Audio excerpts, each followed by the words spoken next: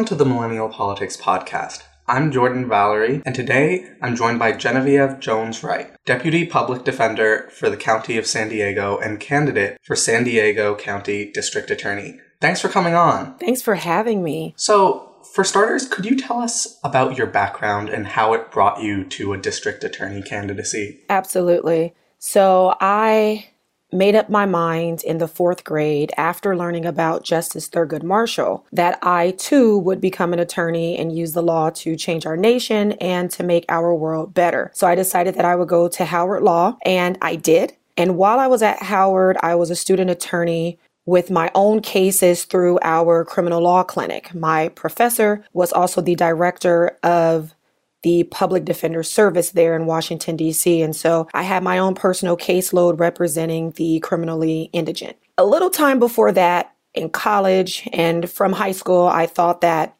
I would actually become a prosecutor. I wanted to do justice and seek justice on behalf of victims. But also on the other side of it, I grew up in low-income housing and saw that we didn't necessarily have the most positive interactions with law enforcement where I lived. And so I wanted to also change that. So there was this weird dichotomy. But after learning more about prosecutorial agencies and how justice was parsed out, I decided that that wasn't something I could be a part of because there wasn't a comprehensive look. And so when I was a student attorney, I really fell in love with representing people in dire straits in our criminal courts. At that time, I also had interviewed with some prosecutorial agencies across the nation just to make sure that I didn't want to be a prosecutor. And it solidified that I did not want to be a prosecutor because they were not looking for the same thing that I was looking for, which was helping people. And so I put that on a shelf, never thought about it again. Came to a point about a year ago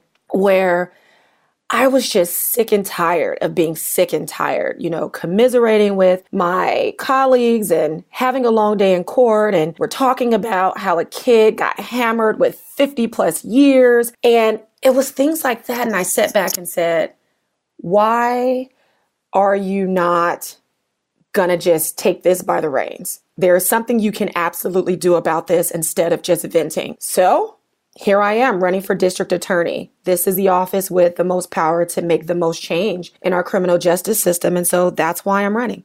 So the big question on everyone's mind, I think, is what the hell is a district attorney?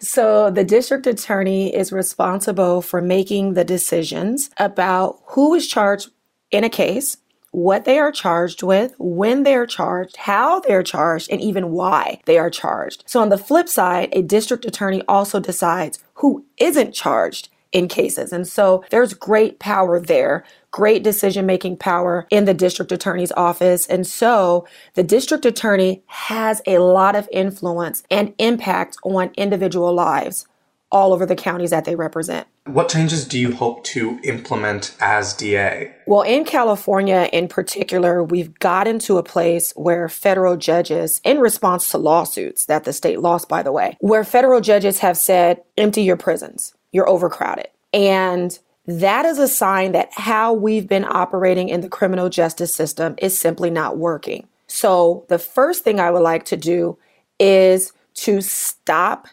giving jail as the solution. Stop using jail as the end-all be-all for crises that we're seeing.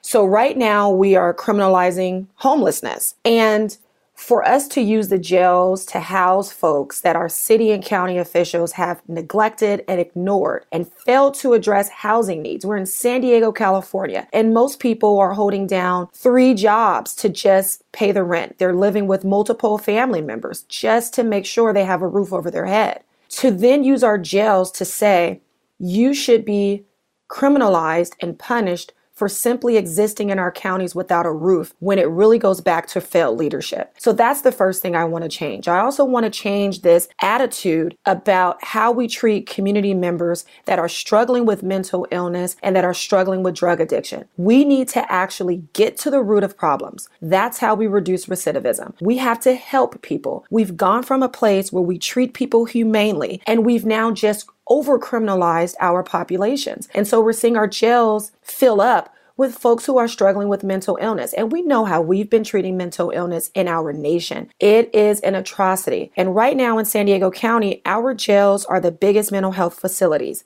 That is disgusting to me. If we take these resources that we're putting in our jails and we give them to the community organizations that are doing the work, then it would be easier for social workers and public defenders who are trying to get folks into treatment and in beds to not have to wait for forever for a waiting list to open up while they sit in jail.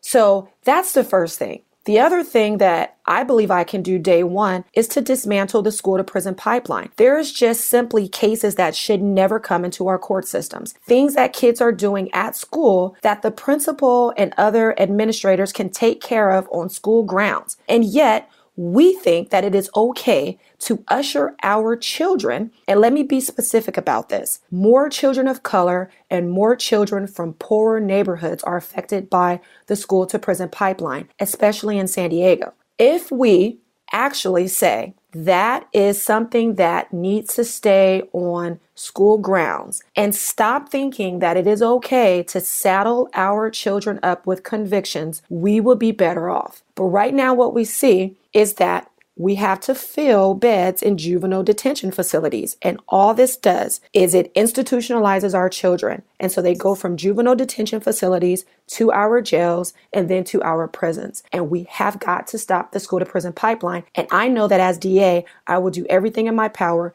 day one to do that. So that's just some of the ideas that I have. I want to talk a little more about the prison system.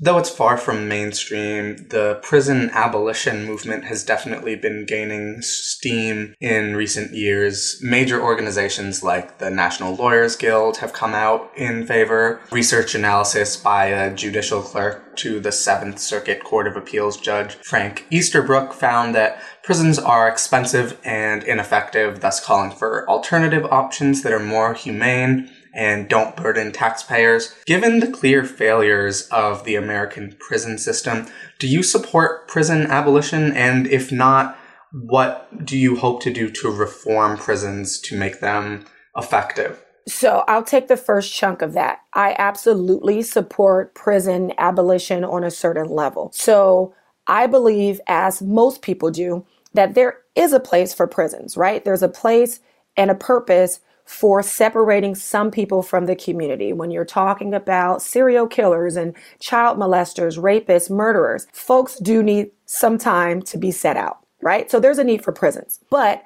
I am also of the thought that especially in states like California, we have way too many prisons. We're investing more in our prison industrial complex industry than our schools. And so I believe we need to close down a prison a year in California. And I'm hearing that our governor, our current governor, thinks the same way. And I am all about that because we don't need so many prisons. The more prisons we have, the more guards we need, the more staff we have to have. That's how we start to feed the prison industrial complex. If we close down prisons, we don't have a need to keep the prisons full. And so prison abolition in that regard, yes, I agree with.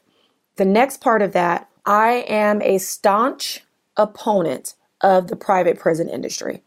I think that in a civilized society, there is absolutely no place for people to profit off the backs of jailed and incarcerated persons and their family members. So I believe that we have got to get private industries out of our prison system. The state should never allocate that responsibility of housing inmates to companies whose bottom line are profits and dollars. And so we're seeing inhumane treatment of inmates. We are seeing now that they're phasing out in-person visits to charge loved ones $12.99 for 20 minutes of a phone call, which the phone calls aren't of good quality. And so they're taking away human touch. They're taking away visitation. And we're starting to treat our incarcerated family members and community members as pariah. And it's just to get costs down. And there's so much I can talk about the private prison industry. They're not safe. They're not safe for anyone. They're not safe for the staff. They're not safe for the inmates. And they're just inhumane. And so we've got to close down private prisons. We've got to close down private immigration detention facilities. We've got to get businesses out of this business. As you know, of course, prisoners in the United States are exploited for what's essentially slave labor. In California, they're used as firefighters, serving in this essential role, saving lives for next to nothing, while they're living in inhumane conditions, stripped of their rights, their suffrage, their opportunities if they ever escape incarceration. What do you hope to do as DA to improve conditions for incarcerated Americans? Well, the first thing is we need leadership that is going to implement propositions that the people have voted in. And so Proposition 57 is one of those propositions where it incentivizes inmates to better themselves. It incentivizes inmates to take parenting classes and anger management classes and get their high school diploma, learn job skills. That makes the prison environment safer. That makes the prison environment better. Right now, we have failed leadership in the form of the current administration of the district attorney's office. They have opposed every single piece of criminal justice reform legislation, including Prop 57. So what does that mean? They would rather people sit in prison and not have anything better to do but lift weights, fight, and be hate mongers instead of being productive citizens and learning to cope with the things that brought them into prison. I'm a fan of therapy.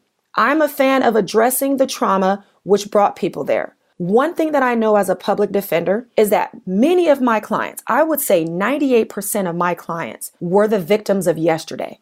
And so they have been failed. We haven't addressed childhood traumas. Most of my clients have a delinquency record. They have a dependency record, meaning their parents failed them.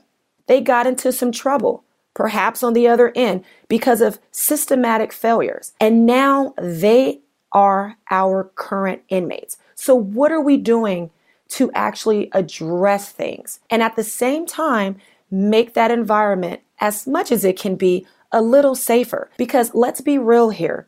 Jail and prison, they're not good places to be. I don't care who you are. There's a lot of fighting there. There's a lot of racism there. There is a lot of abuse that these people are suffering at the hands of the system itself and guards. And so we have to talk about these things. We can't sweep these things under the rug. And we can't say, well, you're an inmate and you're there for punishment. No, these are still human beings. And so we should be doing everything in our power to actually help them. And I don't care where you are.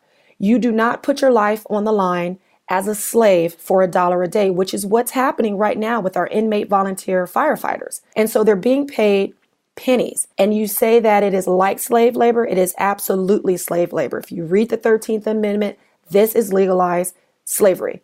And so they're using our inmates. They are paying them pennies, literally, and they're exposing them to danger. And on the other side of it, they're saying, and I'm not going to help you better yourself. That is disgusting. Another inmate population that faces really terrible prison conditions is incarcerated trans people who end up in jail or prison, often in the facilities matching the gender assigned to them at birth rather than their actual gender, which often pushes them to suicide. How would you help ensure that transgender Americans always have their gender respected and validated, even in the criminal justice system? We actually had a case of that, unfortunately, in San Diego County, where there was a transgender inmate who was not respected and placed into a population that this person did not identify with. And it is heartbreaking because that person took their life. And it was only then that our sheriff said, oh, okay, I think maybe now I need to take a look at this. We've got to respect people. We've got to respect how folks identify. You cannot put someone in danger simply because, again, you regard them as an inmate who needs to be punished. So I am a big fan of respect and humanity. That has to be shown. If we're going to have prisons, it has to be shown there. And so when you talk about transgender people, You talk about them being housed. They need to be housed where they identify. They need to be housed where they are safe. This is a safety issue. And we have not progressed as a society enough that people respect people who identify in a different way. And that's the same for inside of the prison with other inmates and the staff in prisons and also on the outside. But there is no reason at all why a person's identity should not be respected. It should never go by the gender that was assigned to them at birth at all. There's another big abolition movement that's gaining steam, which is the movement for police abolition. This movement asserts that since the police originated through slavery and have always served to oppress Black Americans in particular, it is better to abolish the police and shift to community-based alternatives. What are your thoughts on this? So again, I do see the need for law enforcement. I see the need for community policing. But that means that police officers have to be willing to be a part of the community. We cannot continue to have officers who are simply on a beat in a certain neighborhood. We need police officers who live in the neighborhood, who identify with the folks they are there to protect and to serve. And we don't have that anymore. So we have to talk about diversity. We have to talk about training. There needs to be cultural sensitivity training. I believe that law enforcement officers are safer when we foster healthy relationships with the community, that it's easier for them to do their jobs and that they will do their jobs better when they're upheld to a standard. When officers know they're going to be held at the same standard that every other community member is held at, then they will take more pride in their work and they will actually not believe that they're above the law. Because reality is that no one is above the law. And so it bothers me when people think, oh, you're anti-law enforcement. No, I support our law enforcement. And in supporting our law enforcement, that means I have to say, let's remove the bad apples, because the bad apples actually make it harder for the good officers to do their job. If we get rid of the bad apples, then the good officers will have that community trust. And the community will understand that there is someone there who stands with them and who will help to remove bad officers. Let's be very clear here. Officers who victimize community members do nothing to make neighborhoods safer. They actually make communities less safe. When you don't have community trust, people will never cooperate with law enforcement. People will never feel safe enough to report crime. People will never believe that you are officer friendly and that their child should trust you. Because right now, the climate that we are in is that you can call for help on behalf of a loved one, and that loved one will be shot and killed, given a death sentence by the responding officer. We've got to change that. And anyone who believes that I am not supportive of law enforcement because I have that perspective, they don't understand what it means to live in a community where that is a fear. That you cannot ask for help because someone's going to die. And we have to change that. So I am unapologetic about that stance.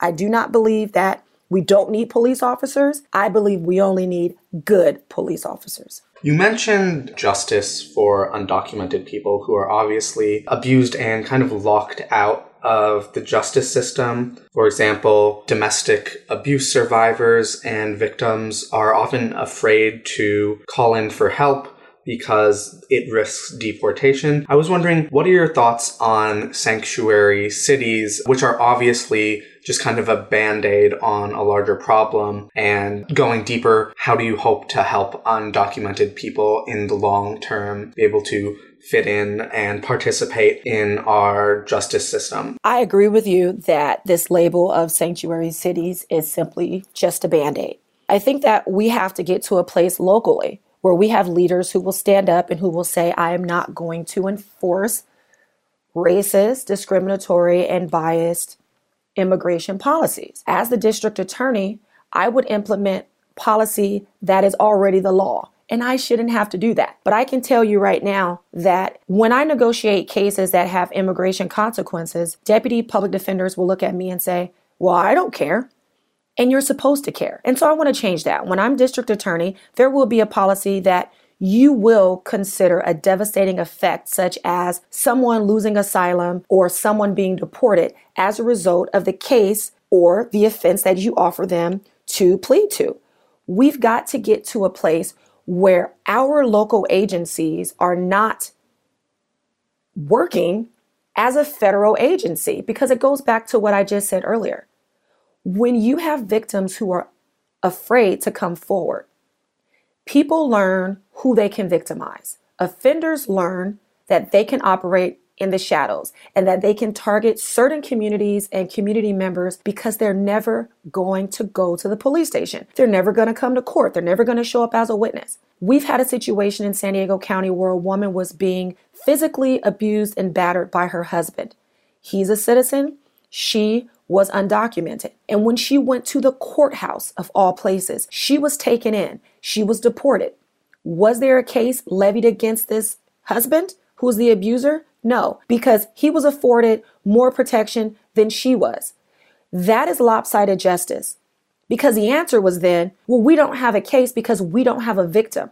Well, you deported the victim. So we have to take a step back and we have to say, we keep talking about doing justice for victims. We keep talking about safer communities. Meanwhile, her husband is still free, roaming the streets and able to be physically violent to whomever because we decided that her quote unquote illegal status was more than her status for being a victim. And so we've got to get to a place again where we're looking at the human story. And I just believe that humanity has been left out of the criminal justice system so much, where prosecutors don't care that it's a difference between one day, 365 days and 364 days that will require someone to be separated from their family for forever. We've got to get away from that. Expanding on justice for survivors, something I think that many people have overlooked about the Me Too movement is how it is necessitated by the failure of our criminal justice system to bring justice to sexual assault survivors, if justice is even an option. The system is rigged to protect sexual abusers, which is why a man who bragged about being a serial sexual assaulter is in the White House, while victims and survivors of sexual abuse in Washington are forced out of the world of politics for simply speaking up. Of course, a just criminal justice system wouldn't serve as a magic solution for everything, but it's hard to imagine the Me Too movement existing as it is without the abuse experienced by survivors in our current system. How would you, as DA, advocate for sexual abuse survivors? I want to start here with the Me Too movement. I think this is a very, very powerful movement, and I am happy that the Me Too movement has gotten the momentum that it has. We're now seeing Trump's accusers who came out before he was elected as president say, you know what? This is round two. The climate has changed.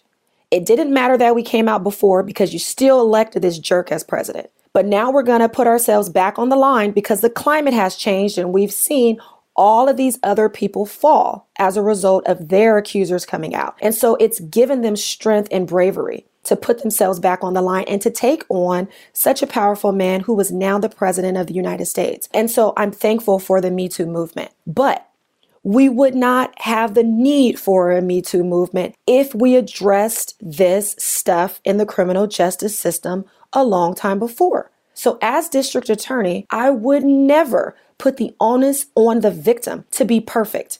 We keep talking about cases that the DA is willing to prosecute and cases that they say, oh, well, you know, that victim, she's from the right neighborhood. She looks a certain way. We can move forward with that case. There is no perfect victim. And until the justice system knows that and recognizes that, we are going to be in a place where this stuff will continue to happen. And so as district attorney, my promise is that every single victim will be dignified and that their voice will be heard. When I announced July 5th of this year, there were over 2,500 untested rape kits. 2,500. Over 2,500 untested rape kits in our county. San Diego County has billions in reserves. And yet we couldn't find it a priority to test every single rape kit.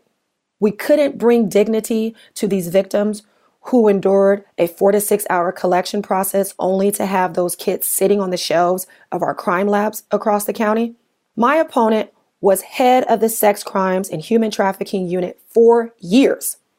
And now, as a woman, just now saying, oh, the DOJ just made these new guidelines in August, and now I'm going to follow the law. Why do we need a mandate or a law change from the federal government to do what's right for victims? It is appalling. We should never have a backlog of untested rape kits. You test every single rape kit. We know the benefit of that. We know that it prevents crimes and it solves crimes. And yet we say, well, that victim's not perfect, or this was a family member, or we'll classify that as domestic violence. District attorneys need to get it together because they are actually helping fuel victims staying in the shadows, not having the courage to speak up because they're not being heard. These victims get interrogated. They're not interviewed. They're interrogated by law enforcement. This is why there's so much rape and sexual assault on our college campuses, because when you report, they point the finger at you, and we've got to change this culture. And so that is something huge to me that I'm very passionate about. And as district attorney, you would see a big difference in San Diego County and how we deal with rape victims and survivors. So you're calling for a lot of big changes that I think would bring justice to a lot of marginalized bodies, are much more practical than what's happening right now. But you're also already being attacked for these proposals. You're being characterized as a radical, someone who wants to help criminals. How do you respond to these attacks? I can tell you that they are attacking me because they are scared. These folks are threatened by my candidacy. No one expected anyone to go up against this political machine. My opponent was handpicked. Her predecessor stepped down and quit on San Diego County just to put her in, just so that she could have her succession plan come to fruition. This is not democracy. And so they're now threatened that someone like me would have the audacity to say, I'm sorry, but there's actually an elected position that the people get to vote on and put someone in place. So they're running scared. And so we're seeing these attacks. But when they say she's going to be an activist DA, I say, you're already an activist DA. The district attorney's office has a person who is paid solely to be their legal representative and to lobby in Sacramento. So every time there's been criminal justice reform legislation, that person has gone up to Sacramento and opposed it. So when we talk about Prop 47, when we talk about Prop 57, when we talk about Prop 64, when we talk about the money bill reform, SB 10 bill, when we talk about the bills that were there last year, which would decriminalize women who are sex trafficking victims from being prosecuted and decriminalize children, minors, our kids who are being sex trafficked, keeping them from being prosecuted. Our district attorney's office has someone, paid staff, saying, no, we want to continue to criminalize these kids for being victims of sex trafficking. And we want to continue to criminalize these women who are sex trafficking victims. Again, I want to say my opponent was head of the Sex Crimes and Human Trafficking Unit. She didn't stand by these bills. So when I hear you're going to be an activist DA, I say, which DA is not? Because DAs are always on the forefront of opposing necessary legislation when it is criminal reform minded. So I'm no different than what they're doing. It's just that I'm on the right side of things. So what advice would you give to millennials hoping to run for office to reform the criminal justice system? Do it. Don't let anyone tell you not to. Everyone keeps telling me, well, not everyone. I would hope not. Not everyone, because there's so much support. It's just humbling. But a lot of people, especially in the beginning, would say, well, you're young and wait your turn. There is no better time than the present time to do what's right. How do we wait for justice? How do we say, wait your turn? Again, this is an elected position. There's no turns here. You go, you run, and you win. So for all my millennials out there, you are never too young to make change. I tell this to my college students, my high school students. I go to elementary schools. I'm not going to wait for you to make change until you're of age. You can make it now. And so for all my millennials out there, you're the best. You're the brightest. You've seen the status quo not working. You've seen all the mistakes. Get in there, do something, be the change that you want to see. You have the solutions. So get out there. Don't be afraid. There's always going to be something that someone can tell you to dissuade you. It can be the color of your eyes. It can be the community where you grew up. It can be your socioeconomic status or that you didn't go to college. Who cares? Get in there. You have something inside of you. You can make change, and I'm waiting for it to happen. I don't have a future without you all because our future is looking really bleak with the leadership that we have. We don't have to go very far and look at Washington, D.C. to see that. And so we need new blood. We need fresh ideas. We have to be creative in our solutions. And so millennials, you hold the key. Get in there. And lastly, how can folks get involved in your campaign? Please go to my website, www.joneswright for DA, that's FOR, and Jones Wright is all one word on the website, JONESWRIGHT FORDA as in district attorney. There you can sign up to volunteer in any capacity. You can donate. There's a big red donate button. This is a people power campaign. When I say that I'm up against a political machine, I am up against a political machine. So every dollar helps. So if you can donate anything, I am very appreciative. We have a very big reporting deadline coming up on December 31st. We want strong numbers to show that people support this campaign and that I am a strong contender. So donate. Other than that, just follow me on social media, talk about me everywhere because people have to get the message. And we want everyone to vote on June 5th. June 5th will be the day of reckoning.